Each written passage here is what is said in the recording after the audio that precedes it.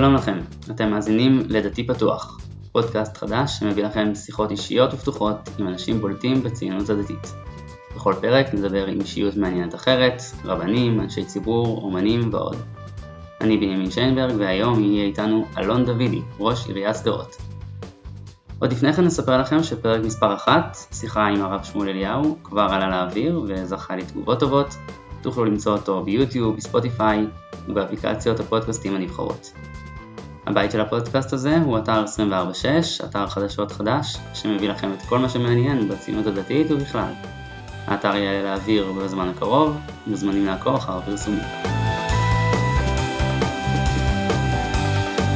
מה שבלט לאורך הראיון עם אלון דוידי הוא הפרגון הבלתי פוסק שלו.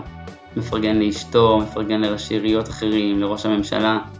דברי ביקורת לא שמעתי כמעט בכלל. גם על יריביו הפוליטיים והאידיאולוגיים הוא מתבטא בזהירות רבה מאוד. אולי זה הסוד שלו שמאפשר לו ליצור חיבורים יפים כאלה, גם בתוך העיר שדרות ובתנועת הליכוד שבה הוא חבר. דתי פתוח, שיחה פתוחה עם אלון דוידי, ראש עיריית שדרות, מיד מתחילים.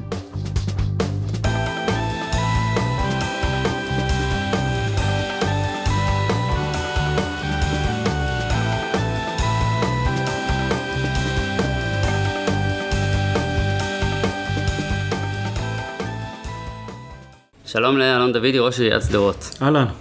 טוב, קודם כל שדרות, אנחנו בדרך כלל נחשפים אליה בנסיבות פחות נעימות, אזעקות, קסאמים, צבע אדום, דברים כאלה. ספר לנו על שדרות האמיתית. טוב, קודם כל שדרות היא אמיתית גם בקסאמים, ושדרות היא גם אמיתית בחיים של היום-יום שלנו. אני תמיד אומר ששדרות זה 95% גן עדן, ויש 5% של מצב חירום, שהוא לא פשוט. אבל מעבר לזה, שדרות היא אחת הערים עם ההגירה החיובית הגדולה ביותר במדינת ישראל מבחינת אחוזים. אני 6 שנים ראש עיריית שדרות, למעלה מ7,000 תושבים חדשים. כמה אוכלוסייה יש היום שדרות? היום בערך 30,000 תושבים, אני התחלתי בסביבות 22,500 תושבים, זה כמעט 5% כל שנה. שדרות היא בין הערים ששווקו יחסית לגודל שלה, מספר עצום של יחידות דיור חדשות, למעלה מ3,000 יחידות דיור, 6 שכונות חדשות, מובילה באחוז הצלחה בבגרויות בכל אזור הדרום למעלה מ5 שנים, גיוס, אחוזים מאוד גבוהים לגיוס לצה"ל, עיר מאוד קהילתית, עיר שיש בה סבסוד גדול של העירייה לפעולות של חינוך, לפעולות של פעולות המתנ"ס, פעולות תרבות, פעולות, אנחנו מסבסדים כל חוג לכל ילד בעיר. יש לנו גם בשדרות רשת של מועדוני גיל הזהב, למעלה מ-1,500 אנשים שעברו את גיל ה-60. יש להם פעילות על בסיס שבועית, אם זה הצגות, אם זה טיולים, ואם זה פילאטיס, ואם זה להגיע לבריכה ב10 שקלים, 20 שקלים לשבוע. עיר שהיא חיה, ועיר למעשה שחרתה על הדגל את החזון שלי, שאנחנו לא רק שורדים פה בשדרות, אנחנו מתפתחים. יש לנו הרבה כאבי בטן. כל הנושא של הטראומה הוא מאוד מאוד לא פשוט, אבל מצד שני, חיים פה, אוהבים את העיר שלנו, אוהבים את המדינה, ויודעים שלעיר הזו יש משמעות לא רק לנו, אלא גם לכל העולם הדמוקרטי בעולם כולו. ספר לנו קצת מה זה אומר להיות ראש עיר. סתם, איך נראה סדר יום? ראש עיר קם בבוקר, מה הוא עושה? קודם כל, אני מאמין, אני קודם כל מתעורר, אם אני מגיע לתפילה מוקדם, אז אני הולך להתפלל לפני שאני מיר את הילדים, אם זה לפעמים ההפך, שאני הולך למניין של, כן, אז מתארגנים, יש לנו משפחה עם 7 ילדים, אמנם חלק מהילדים, הסטודנטית גרה בבית, יש לי בן בגולני שמגיע שישי שבת, יש לי בן בישיבת ההסדר בקרני שומרון, ישיבה שגם אני למדתי, גם הבן השני, אחיה, שהוא גם בגולני למד בישיבת ההסדר בקרני שומרון, בת באולפנת אבן שמואל, בת הלל באולפנה פה בשדרות, 2 קטנות, עסקה בכיתה ה' ואמונה בכיתה ג' באחד הבתי ספר בממלכתי דתי בשדרות. איך המשפחה מסתדרת עם אבא ראש עיר? תלוי את מי אתה שואל. יש כאלה אוהבים את זה, יש כאלה פחות אוהבים את זה.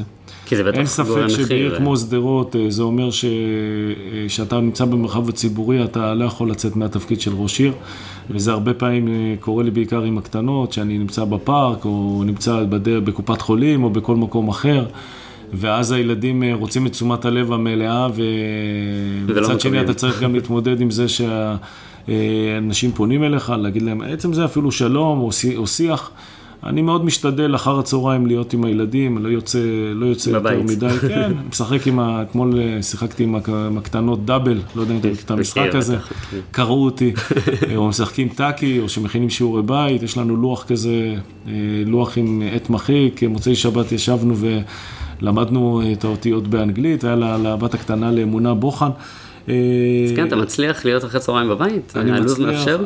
אני קודם כל מגיע מוקדם לעבודה, כמו כל תושב, כמו כל עובד, מגיע בסביבות 8:30 לעבודה.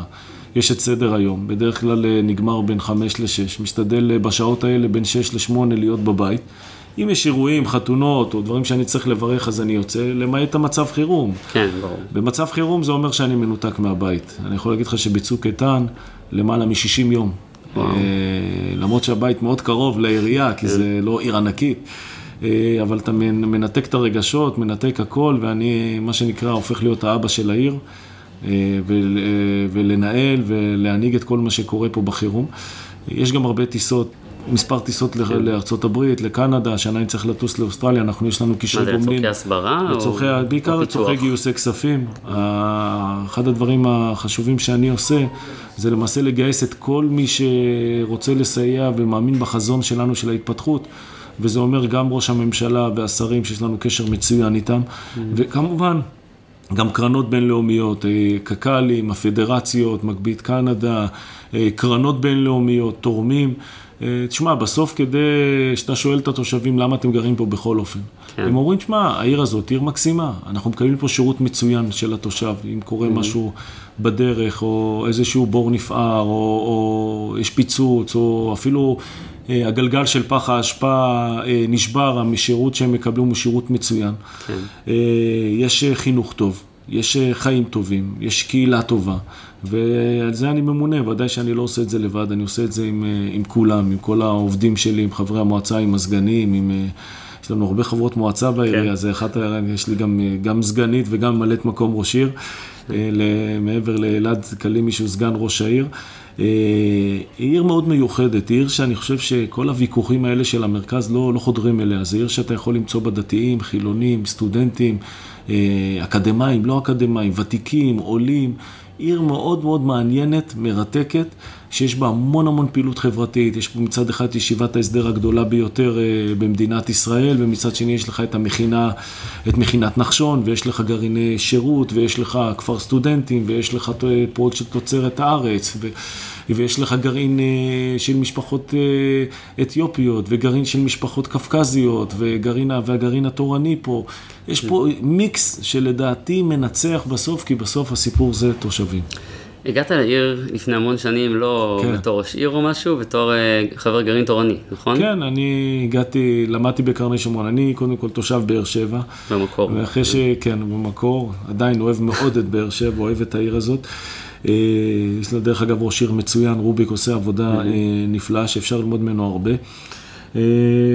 הייתי שחזרתי מהקצונה בישיבת ההסדר, למעשה הייתי צריך להישאר עוד שנה, למדתי לרבנות עם הרב הלוי, למדתי מסכת נידה, אני זוכר, קיבלתי מספיק בקושי, בעבר בקושי, אז ככה שרב בטוח לא הייתי יכול להיות, ובסוף שיעור ו' הרגשתי שבאמת גם אשתי וגם אני הרגשנו, בעיקר אני הרגשתי שזה לא הדרך שלי, כלומר, אין ספק הדרך, כן, הדרך של לימוד התורה הוא חשוב, הוא יהיה חלק ממני, אבל הוא לא יהיה חלק המרכזי, היה לי רעב לעשות.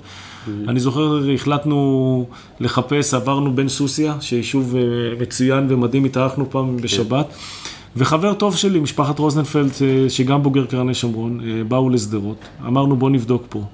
אני זוכר פה בערך 12-13 משפחות בגרעין התורני. ישיבת ההסדר הייתה כמו בסביבות איזה 20 בחורים, ובאנו, התאהבנו בעיקר בחום. יש פה, אתה יודע, זה עיר שאכפת לכולם מכולם, וזה דבר שמאוד מאוד התחברתי אליו. אשתי ואני התחלנו בהוראה. אשתי עד היום מחנכת, היא מורה לשלח בסדרות ומנהלת את כל הנושא של הבלתי פורמלי ברשת עמית. היא מחנך, היא מה שנקרא באמת, מורה טוב, מורה לחיים, היא מורה מדהימה שהיכולת שלה להשפיע על החיים של התלמידים, היא עושה את זה באמת בכישרון רב ובאכפתיות גדולה. אני הייתי, חינכתי, דרך אגב, בלי תעודת הוראה, בלי שום דבר, חינכתי במקיף הדתי, המצב שם היה ממש ממש קטסטרופה, 30% הצלחה בבגרויות, היום אנחנו למעשה נושקים את ה-90%. וואו. לימדתי שנתיים, הבנתי שזה לא... לא, מאוד אהבתי את מה שעשיתי. יש לי קשר מאוד טוב עם התלמידים שלי לשעבר, אני מאוד מאוד גאה בהם. אבל אתה יודע, ההוראה זה פירמידה שלמעשה הרוב מורים וניהול מנהל אחד. באותו זמן ראש הישיבה, הרב דוד פנדל, ביקש ממני לבוא לנהל את הישיבה, עשיתי את זה ביחד. לאחר מכן מספר שנים הייתי גם מנהל הישיבה, 4 שנים. באותו זמן אפי איתם, תת-אלוף אפי איתם נכנס לתוך הפוליטיקה הארצית, והוא התמנה, בהתחלה היה שר התשתיות, אחר מכן שר השיכון, והיה לו את ראש הלשכה, שלמה קוסטינר, שליקט כל מיני... משקטיף, לא? כן, כן, ליקט כמה אנשים צעירים. דרך אגב, זה מדהים, זה ניר אורבך, שהוא היום מנכ"ל הבית היהודי, ליאור ליפשיץ, שהוא היום מנכ"ל קרן קהילות, ומנכ"ל ישיבת ההסדר קרני שומרון, אבי לרנר, שהוא אחד מאנשי היחסי ציבור, המשרדים הגדולים בארץ, במיוחד במגזר, אני והילל ואסף, והם הלכו יותר לתחום הפרטי, הילל הפך להיות עורך דין, אסף אני חושב שמתעסק בפעולות כלכליות, וזה מדהים. אז הוא אסף אתכם למה? אסף אותנו להיות העוזרים של אפי איתם. אמנם בסוף אפי המשיך לדרכו, אני חושב שהוא אדם נפלא, אדם עם עקרונות, אדם מאוד מאוד מיוחד. וזהו, הלכתי להיות העוזר שלו 2 ואז הגיעה ההתנתקות, הגירוש, שם למעשה הערכתי מאוד, הוא התפטר. לאחר מכן הייתי סמנכ"ל תנועת מבאר-שבע, לאחר מכן פעלתי בעיר, התחלתי לפעול בעיר בכל מיני פרויקטים חברתיים, אני זוכר, הגעתי... אני זוכר שהיית גם ממובילי המאבק למען שדרות עוד בתחילת הדרך. הקמתי את מה שנקרא המטה לביטחון שדרות, זו הייתה תקופה מאוד מזעזעת, זו הייתה תקופה שעמיר פרץ היה שר הביטחון, ולמעשה מדינת ישראל לא יצאה לפעולה קרקעית בעזה, וכל מה שהיה ירו עלינו, אנחנו ירינו עליהם בחזרה, המצב היה קטסטרופלי, אותו זמן לא היה לא כיפת ברזל, לא מקלטים, לא ממדים, לא אפילו גם לא צבע אדום חלק מהזמן, כן, זו הייתה תקופה מאוד קשה, ואז התחלתי בשביתת רעב מול הבית של עמיר פרץ, 10 ימים, למעשה כל מה שעשיתי באותה תקופה, זה באמת להתחיל להתחבר לצורך האמיתי של האנשים, אתה יודע, אני הייתי מנהל ישיבת ההסדר, עסקתי בהרבה דברים, אבל לעולם לא הרגשתי שאני מחובר לעיר, מה שחיבר אותי לעיר, זה היה אותו מאבק של המטה לביטחון שדרות, עתרנו לבית המשפט על מיגון בתי הספר, עלינו למדינה הרבה מאוד כסף, כמה מיליארדים טובים, אני לא בטוח שנראה לי שהמדינה היה עדיף לה לשלוח אותי עם 2-3 מיליון לתאילנד, אבל באמת עסקנו בנושא של התודעה. ושם התחילה להתגבש אצלך המחשבה בעצם של להיכנס לפוליטיקה או לתחום של השלטון המקומי? האמת, ראיתי שאני יודע להיות ספיקר טוב לתושבים, ראיתי שאני גם יודע לגעת באמת בנקודות הטובות, ראיתי שאני מצליח לעשות דברים טובים.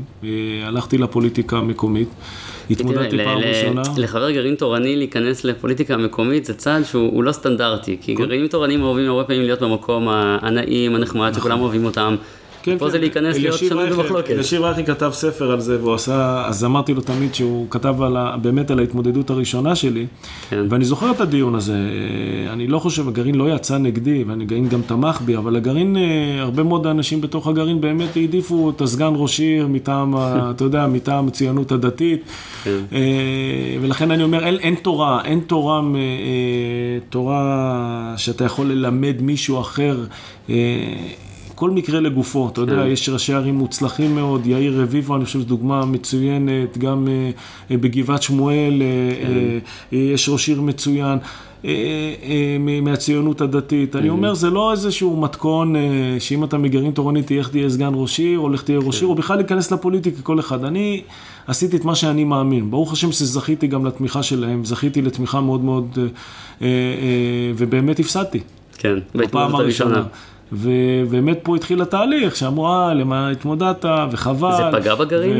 אני לא יודע, אני חושב שכן, זה פגע בגרעין, כי תמיד יש את העניין הזה של לבוא חשבון עם הזה, אבל אני תמיד מסתכל לטווח ארוך. והריצה הראשונה שלי היא שמי שיסתכל עליה באמת אז ידע שהסיכויים לא היו רבים. אבל אני אמרתי, אני מאמין בדרך, כי אני אגיד לך, שואלים אותי למה רציתי להיות ראש עיר. אני מאוד רוצה להשפיע על חיים של תושבים. והרגשתי שגם שאתה בגרעין תורני, וגם שאתה מקים עמותות, וגם שאתה פועל, ומרכז חסד, ומועדוניות, וישיבת הסדר, בסוף אתה נוגע בשוליים. אתה לא נוגע בחלק הארי של העיר. כי בסוף מי שמנהל את העיר זה ראש עיר. לא סתם, לראש עיר יש באמת הרבה מאוד כוח. יש לו הרבה כוח להרס, ויש לו הרבה כוח לפריחה ושגשוג. ואני חושב שמי שהיום מסתובב בשדרות, ורואה את מה שקורה פה היום, אומר, וואלה, היה שווה לעשות את התהליך הזה. גם ברמה האישית, זה לא פשוט, אתה יודע, אתה מפסיד בחירות, אתה מפסיד הרבה מאוד כסף, אתה מפסיד כבוד, אתה נדחק לפינה, אבל המשכתי 5 שנים באופוזיציה, המשכתי לעבוד עם הציבור, המשכתי לעשות דברים ברמה הציבורית בעיר שדרות, המשכתי להיות בקשר, וברוך השם, לאחר מכן זכיתי, הדחתי את ראש העיר דוד בוסקילה, למעשה גם מי שהתמודדה בפעם שעברה לפני כן, החלמה פרץ, שגם היא הפסידה איתי, אני קיבלתי 25%, היא 25%, ובוסקילה קיבל 45%, הם רצו ביחד נגדי בבחירות אחר מכן, ושניהם לא נכנסו למועצה, ככה זה היה ניצחון כפול ומכופל, אבל אתה יודע, אתה מרגיש כמו איזה אובמה, אתה בא עם כל הציפיות של התושבים, ואני זוכר את היום אחרי הבחירות, אתה מגיע לעירייה, אתה קורא לגזבר, אתה שומע 100 מיליון גירעון, אתה רואה שיש חובות לעירייה, אתה רואה את כל הדברים האלה, ושאלו אותי, מה? אמרתי, ברוך השם, נעשה ונצליח, אני מאמין גדול בקדוש ברוך הוא, ומאמין בסייעתא דשמיא, ומאמין גדול בעבודת צוות. התחלנו באמת לעשות תוכנית הבראה מאוד לא פשוטה, עם גזרות של, אתה יודע, בארנונה, וסקר נכסים, ואתה מפטר אנשים. איך זה הולך בעיר קטנה? מרגישים את הפידבקים? הפידבק הוא, תראה, בעיר קטנה יש לך פידבק לכאן ולכאן. כל דבר הוא קופץ, גם לטוב וגם לרע. וזה בסדר, אני חי את זה. כלומר, כל עוד שזה בתחום הנורמלי, ולא בתחום האישי, ולא בתחום לא היו הפגנות ליד הבית או משהו כזה. מה זה הפגנות? היה פה, זרקו כיסאות אפילו בתוך הלשכה שלי. אבל תראה, מנהיג צריך לדעת שהוא צריך לקבל הכרעות קשות. וידעתי שאם אני לא אעשה את ההכרעות האלה בתחילת הדרך, העירייה לא תצא לדרך חדשה. ואני שמח מאוד שעשיתי את הדברים האלה. לא שמח שעשיתי אותם במובן שרציתי לעשות אותם. הדברים האלה נכפו. אבל שאתה צריך לעשות אותם. ואני חושב שאחר מכן הגענו לצוק איתן. וזה חצי שנה אחרי שאני ראש עיר. ואני חושב צוק איתן זה היה המפנה הגדול של העיר שדרות. כי למעשה, עד אז, כל ראש עיר נתן לכולם לפעול בשדרות, כל מיני עמותות, כל מיני קרנות, כל מיני בני נוער, ולמעשה כולם שלטו באטמוספירה של שדרות, לא יודע אם אתה זוכר את גיידמה. חוץ מהעירייה עצמה. ואני באתי ואמרתי, זהו, עוצרים. קודם כל, אנחנו לא עוסקים רק במצב הביטחוני. לפתור את הבעיות והמצוקות ושל הפריפריה, זה לא רק העניין הביטחוני. העניין הביטחוני, אין ספק שהוא מאוד מאוד חשוב, אבל יש גם פערים בחינוך, יש פערים בהשכלה, יש תשתיות של עיר, יש עיר שצריכה להיראות בצורה יפה, ולמעשה בניתי הרבה תוכניות עבודה וחזון בכל תחום ותחום בעיר, והצגתי בפני התורמים, תורמים שבאו אליי ואנשים שבאו ושרי ופקידים שבאו מהלך צוק איתן, דיברתי איתם על המצב הביטחוני, אבל אמרתי להם, חבר'ה, אם אתם חושבים שאתם תזרקו פה כסף עכשיו, לתת לי להוציא את הילדים החוצה משדרות, או ללכת לבתי מלון, דברים כאלה, זה לא מה שיפתור את הבעיות של שדרות, יש לנו בעיות אחרות, ואני שמח שראש הממשלה, שהוא היה הראשון, שלמעשה בא והניח את היסודות של התוכנית הממשלתית, והחלטת הממשלה ליישובי עוטף עזה שדרות. ומאז למעשה בנינו תוכנית משותפת של משרדי הממשלה עם יישובי העוטף והעיר שדרות, שבחינוך, בתרבות, בכלכלה, בתשתיות ביוב ומים, בתשתיות עירוניות, במענקים. ולמעשה מדינת ישראל עומדת לצד שדרות במאות מיליוני שקלים במשך כל שנה. כן, יש לכם אוזן קשבת בממשלה? יש לנו אוזן קשבת בצורה מוחלטת. גם אני חייב לומר, גם ראש הממשלה. לא פשוט להיות ראש ממשלה מאותה מפלגה שראש העיר בא ונכנס בך בשידור חי על כל מיני דברים, ואני מאוד מעריך את נתניהו במובן הזה, הוא גם אומר לי את הדברים בצורה כנה, במה שהוא מאמין. אנחנו חלוקים בדרך, ואני טוען שכל מה שאומרים שנצטרך לעשות מבצע, ונצטרך לעשות, אני חושב שהיינו צריכים לעשות את זה כמו שעשינו מבצע בצוק איתן, אבל אני מאוד מעריך אותו כראש ממשלת ישראל, אני מאוד מעריך את התחום המדיני שהוא מוביל, את התחום הכלכלי שהוא מוביל, את כל הפיתוח באזור הדרום. יש לי מחלוקות איתו, אבל הוא בסוף ראש הממשלה שלי. לא צריך לשכוח שאנחנו גם חווינו את ההתנתקות, וחווינו את אוסלו, ואני איש ימין, ואנחנו לעולם לא ניתן לשמאל לשלוט בשלטון. כי השמאל יש לו הרבה דברים שהם נזק גדול מאוד למדינת ישראל. ראינו מה אוסלו עשה, ראינו את כל מה שעשתה ההתנתקות. אנחנו רואים גם את הרוח המנשבת, דברים כמו שאלכס קושנר, לא יודע איך קוראים לו, לישראל ביתנו, לשמוע אותו בצורה מזעזעת, מפרסם סרטונים מזעזעים. אנחנו מביאים לאן הרוח הקונסרבטיבית והרצון של רפורמים והרבה אנשים שלא יודע, לא במובן הקהילה הרפורמית, אלא במובן הרפורמה שרוצים לייצר עכשיו, לחכות אולי את ארצות הברית או מדינות אחרות, שלמעשה להפריד את הרוח היהודית ממדינת ישראל. זה דבר שאני לעולם לא אתן לו. בעיר שלנו, אנחנו מכבדים את כולם, אנחנו עובדים עם כולם. יש לנו בריכה שפועלת גם בשבת, יש לנו הופעות, גם זמרים, גם זמרות. אנחנו נותנים פעולות לכולם, אבל אנחנו יודעים ברמה האישית שלי, ויש כבוד גם ליהדות, גם לערכים של המסורת, שהובילו את עם ישראל עד היום לכאן.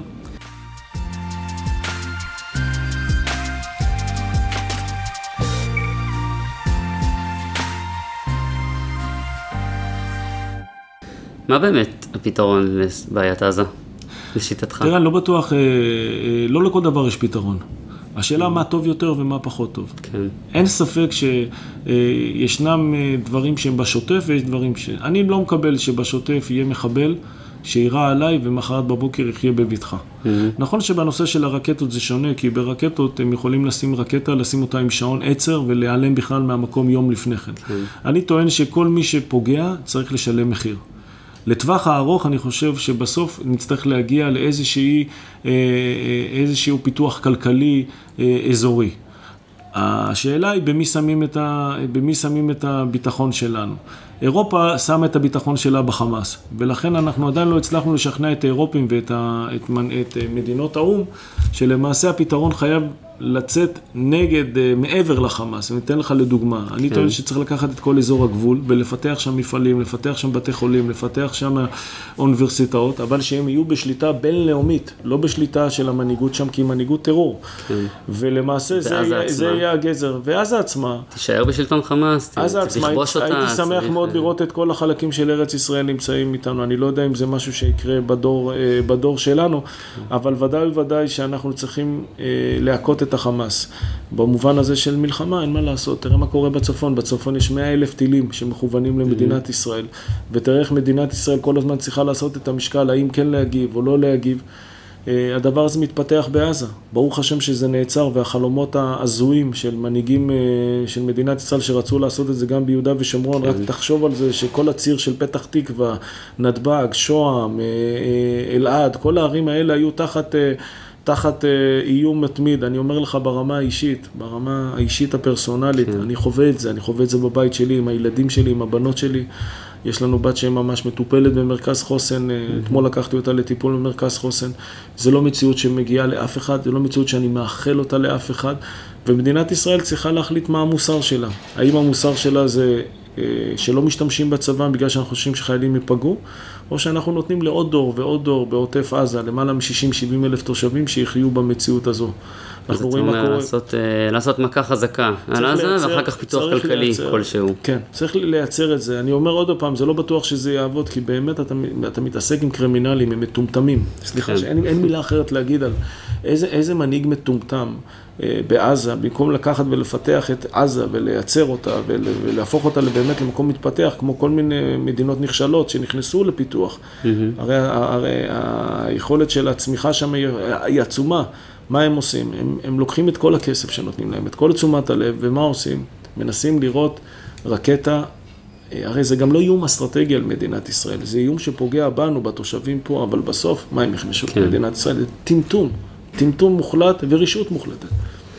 טוב, הזכרת קודם את הרצון להשפיע כמה שיותר ולא לעסוק רק בשוליים של החיים, ולכן מתבקש לשאול אם ומתי תרצה לעשות את הקפיצה לשלב הבא, מעבר לסדרות, אל הפוליטיקה הארצית. זה לא סוד שהיית אחד המועמדים המובילים, כשחיפשו באפריל יושב ראש לבית היהודי, בבורסת השמות היית אחד השמות המובילים, אני חושב שגם ניצלת את זה לאיזשהו הטרלה נחמדה כזאת עם סרטון על סדרות. זה משהו שאתה חושב עליו? זה יקרה פעם? אני אגיד לך, ברמה האישית, ואני מדבר על זה הרבה עם אשתי, כי גם אשתי בסך הכל, אנחנו חיים את זה, תמיד אומרת שאנחנו מרגישים לפני שאנחנו חיים במשימה. לי מאוד חשוב להשפיע, ואני צריך להגיד לך שזה לא בא מאיזשהו מקום שלי, זה בא גם ממשפחה שלי. אבא שלי זיכרונו לברכה היה אדם מאוד מאוד מוכשר, שבגיל מאוד מאוד צעיר, שהוא עלה מפרס, הוא היה צריך לעזוב את הכל על מנת לסייע להורים שלו, והלך לעבוד בבניין, ולמעשה באיזשהו מקום יכול להיות שלא אפשרו לו, מדינת ישראל לא נתנה לו מלגה ללמוד באוניברסיטה, מדינת ישראל לא תמכה בו ולא נתנה לו. אני מרגיש איזשהו תיקון בכל מה שאני עושה פה בעיר, וצריך להבין, עוד 5-6 שנים שדרות למעשה תכפיל את עצמה. זה עיר שהופכת גם בסוציו-אקונומי, עלינו מ-4 ל-5. כך שאני רואה את השליחות שלי, זה עיר בינלאומית, זה עיר לאומית, אני רואה את השליחות שלי פה בשדרות.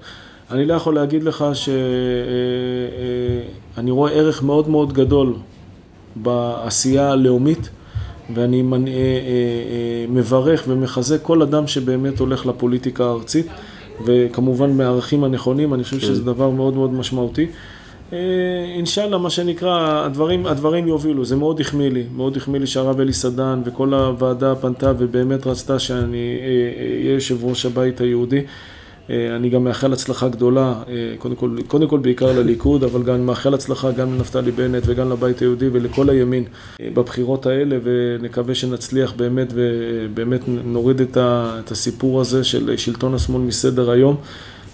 אתה אומר, אבל מבחינתך זה לא לשנים הקרובות. אני לא יודע, אני רוצה להיות פה הרבה זמן, אני חושב שאני באמצע הפרויקט, אני אומר לך מתי שכבר שמעו פה בתושבים וחברי המועצה ואנשים, וממש פנו אליי מאות של פניות, בבקשה, אל תעזוב אותנו, אל תעצור, כי באמת, שמה, מתפתח פה משהו מדהים. מי שמסתובב, אתה מסתובב פה בעיר, זה משהו אחר. יש פה אנרגיה אחרת פה, ואני, מה שנקרא, אני באמצע הפרויקט. בעזרת השם, עוד 5 שנים, עוד 10 שנים, עוד 15 שנה, שאני אראה שבמקום הזה כבר עשיתי באמת נתתי את הנרטיב שלי, כלומר, הכנסתי את זה לטובת, מה שנקרא, נתתי את חותם ידי בעיר. יכול להיות שאני אלך, אבל זה לאו דווקא לפוליטיקה הארצית. אני אחפש עוד פרויקט להשפיע על מדינת ישראל. משימה הבאה.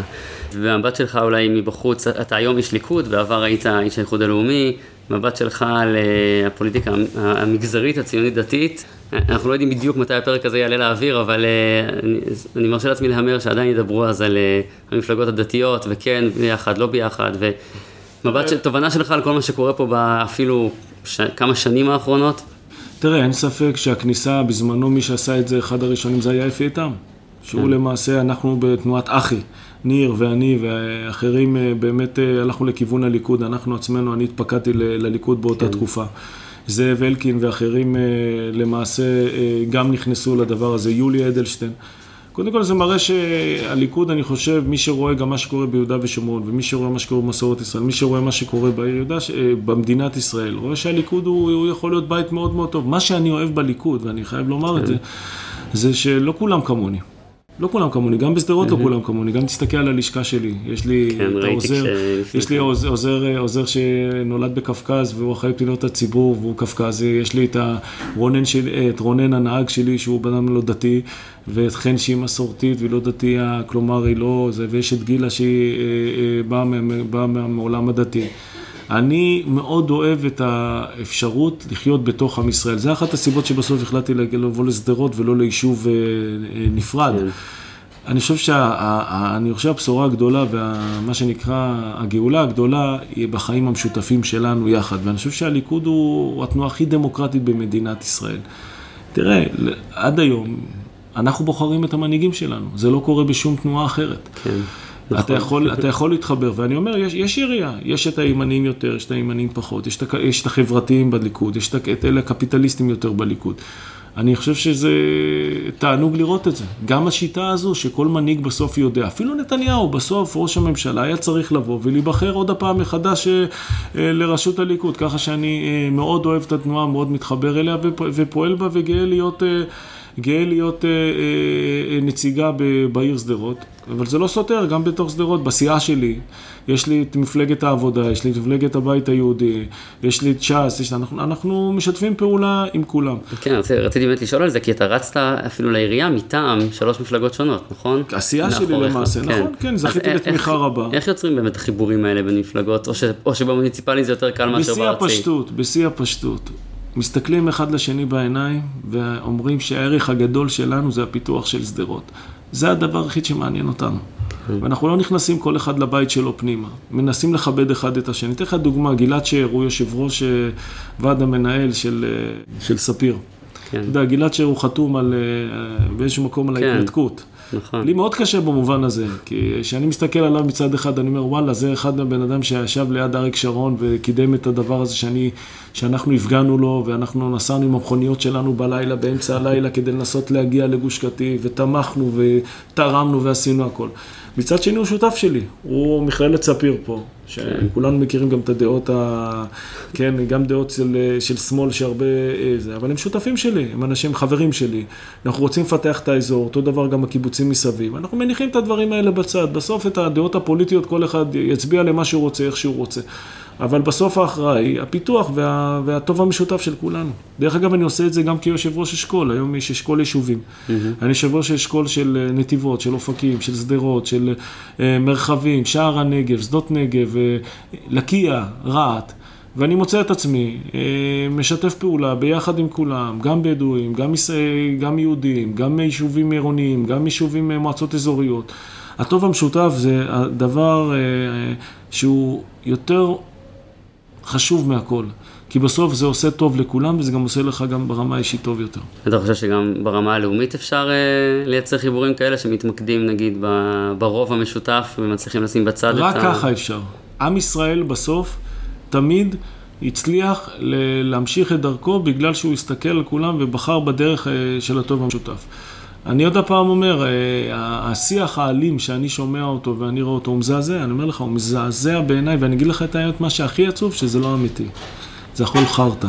כן, הכל לצורך בחירות, הכל הקצנה לצורך בחירות. אתה רואה אותם בסוף, תאמין לי, תלך לכנסת, ותראו אותם בסוף שהם יושבים, ואתה תגלה חיבורים שאתה לא תאמין. לפעמים, אני זוכר שפעם שהייתי העוזר של אפי איתם, אז לידינו היה טלב הסנה, אני חושב, הוא היה מטעם, לא יודע, מטעם חדש, או מטעם אחת המפלגות הבדואיות, ותמיד העוזר שלו אמר, תשמע, תגיד לאף, תחמם את אפי, שהוא יענו ידבר חזק נגדנו, כדי שאנחנו נשיב. כי זה מצטלם טוב. זה מצטלם טוב, אז אני אומר, גם מה שאני רואה, זה מאוד מעציב אותי, ואני חושב, מקווה בעזרת השם, שבאמת הבחירות האלה, כל הרעל הזה וכל התינופת הזאת תיעלם. ואנשים בסוף הגיעו לטוב המשותף. תראה, אנחנו במשפחה שלי הפרטית, משפחת דוידי, יש לי אחות שהיא מתקשרת והיא חילוניה לחלוטין. יש לי אח חרדי שגר ברכסים, יש לי אח שגר בנחושה, אח שגר ברחובות.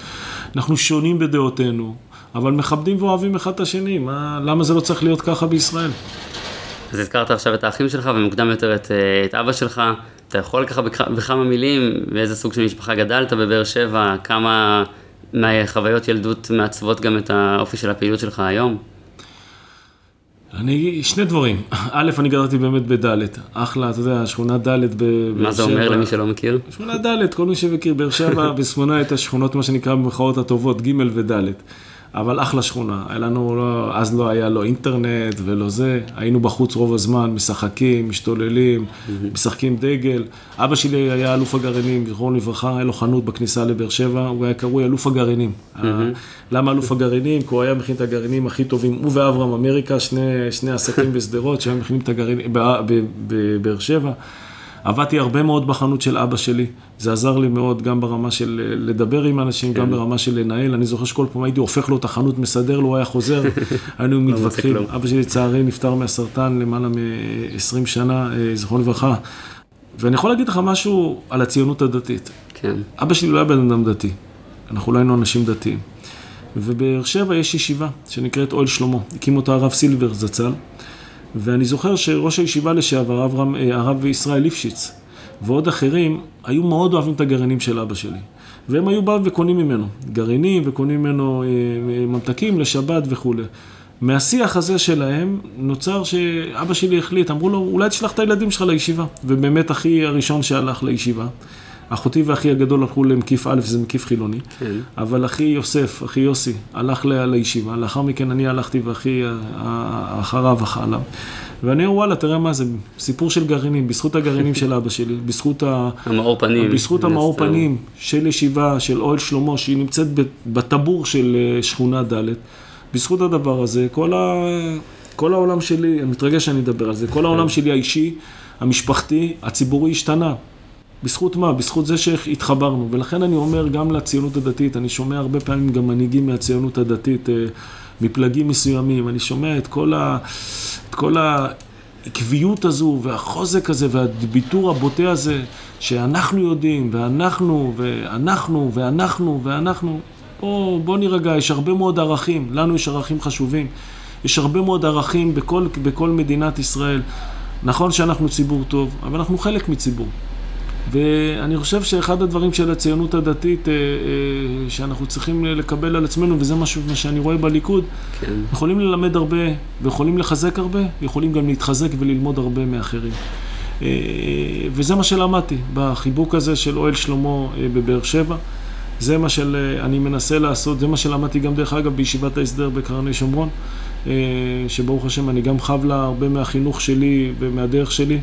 זה מדהים, לא ביקשתי מהילדים שלי ללכת לקרני שומרון ושניהם החליטו ללכת ללמוד שם בישיבה. אני חושב שזה הרבה בזכות הרב קורצווי, הרב אבר והרבנים האחרים שלמעשה אומרים בצורה ברורה, לא מטשטשים, צבא לכתחילה, כשאתה לומד בישיבה אתה צריך לדעת שאתה פטור מהצבא ולכן אתה צריך ללמוד טוב.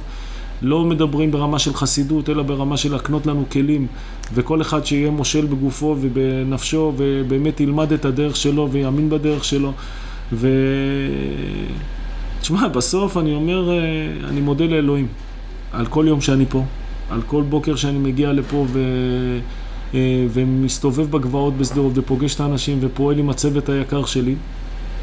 ואני מודה למשפחה שלי, כי המשפחה שלי בשביל משלמת מחיר, אבל היא עושה את זה בהמון סבלנות, לפעמים בוויכוח, לפעמים ברטינה, אבל בסך הכל בהמון חיוביות והבנה טובה מה אבא שלהם או מה הבעל מצליח לעשות למען העיר. ומודה לתושבים המדהימים של העיר שדרות, שבאמת הם הגיבורים האמיתיים ביחד עם תושבי עוטף עזה, שבסוף בינינו אף אחד לא היה רוצה שזה יקרה לילדים שלו ויקרה לעצמו להיות תחת הטרור הזה. אבל תראה זה מעניין, כמה זמן דיברנו? 35 דקות? 35 דקות, כמעט ולא דיברנו על קסמים. נכון. כמעט ולא דיברנו על טראומה. דיברנו בעיקר על מדינת ישראל, על התושבים המדהימים של מדינת ישראל ושל שדרות, ואינשאללה בעזרת השם שרק יהיה טוב. תודה רבה, אלון דוידי, ראש העיר שדרות. תודה.